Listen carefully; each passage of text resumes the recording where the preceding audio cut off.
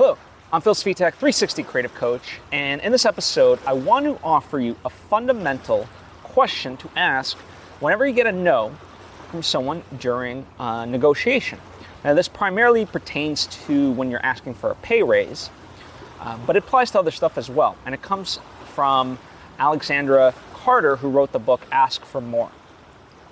I was introduced to Alexandra Carter through an interview that she did with Marie Forleo, and that piqued my curiosity, and so I checked out the book, and I want to share this question that is a huge takeaway from her work for you that I think can benefit. But before I get into it, I want to take the opportunity to invite you to subscribe if you haven't already, that we get all the various lessons and episodes that I put out right when I put them out. Thank you if you just did, and also truly appreciate you if you already were. It means a lot to me.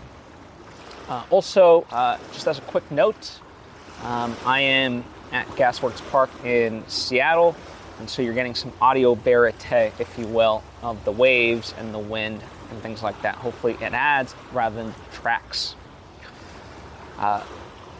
Okay, so one of the things that Alexandra talks about is whenever you're thinking about negotiation for a pay raise, you should always kind of do it in increments, right? Don't just pick a day and then just attack it. Like, this should be an ongoing process, right? You should always be communicating with your bosses and things like that to see the things that you're doing right and things that you can improve. Not necessarily,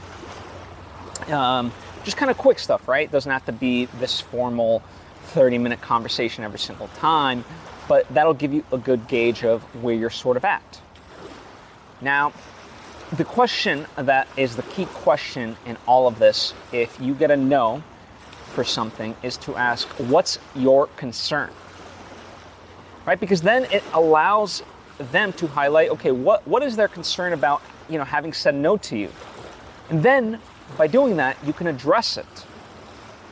But you can't address something that you don't know.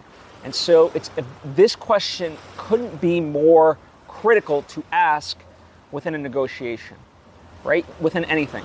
If someone gives you a no, just have the wherewithal to ask, what is your concern?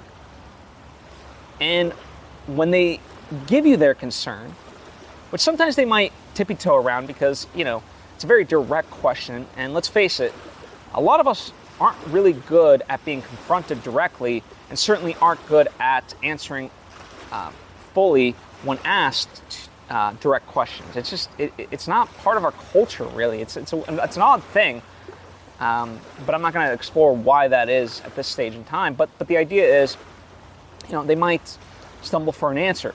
So in a polite way, right? This doesn't mean be rude about it, but in a polite way, keep asking until you get the actual answer of what their concern is, because then once you have that, you can start to address it. And this is where being, having some forethought, to have thought about it. Maybe it's a budgetary thing or whatever else. Think about it ahead of time so you have something prepared as much as you can, but also the ability to think on your feet, because the concern that might be brought up might be something you haven't thought about. So being able to ease their concerns will get you to a yes, or at least it'll open the door to that yes, rather than them. They've already said no, and so if they're sort of backtracking and giving you their concerns, that means there's at least a slight chance that they can reconsider, correct? So that is what you want to ask, and that is how you want to approach it and attack it in those situations. Think about what their concerns could be, and also be able to think on your feet. Part of how I like to, practice for the second one is do like a mock interview of some kind. This could be with friends and family, where they just ask random questions to see if you can really think on your toes and respond well. And it's a practice that I try to do myself, throughout. Also, it's I try to provide it for others. Work with them and ask them various questions. Now, I think part of that happens for me naturally, right?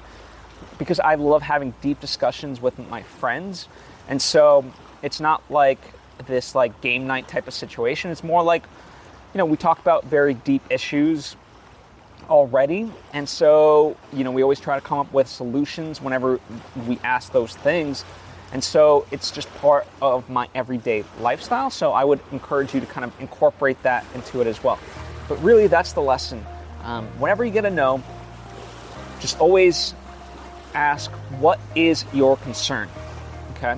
Because that can, it's almost like sticking your foot out into the door before it fully closes. Be like, wait, let's talk about this, and then you can address that. So that's the advice I have for you. I hope it is beneficial in your life. It's a very simple question, but oftentimes the most simple and obvious truths are the most beneficial and pertinent to our lives. And so I hope you employ it as such. If you have any questions or thoughts of your own, by all means, please share down below in the comments section, or hit me up on social media at Phil Svitek. I would love to converse with you. If you think that this lesson would benefit somebody in your life, by all means, share it with them. I certainly would appreciate it. Thank you, and I hope to see you next time.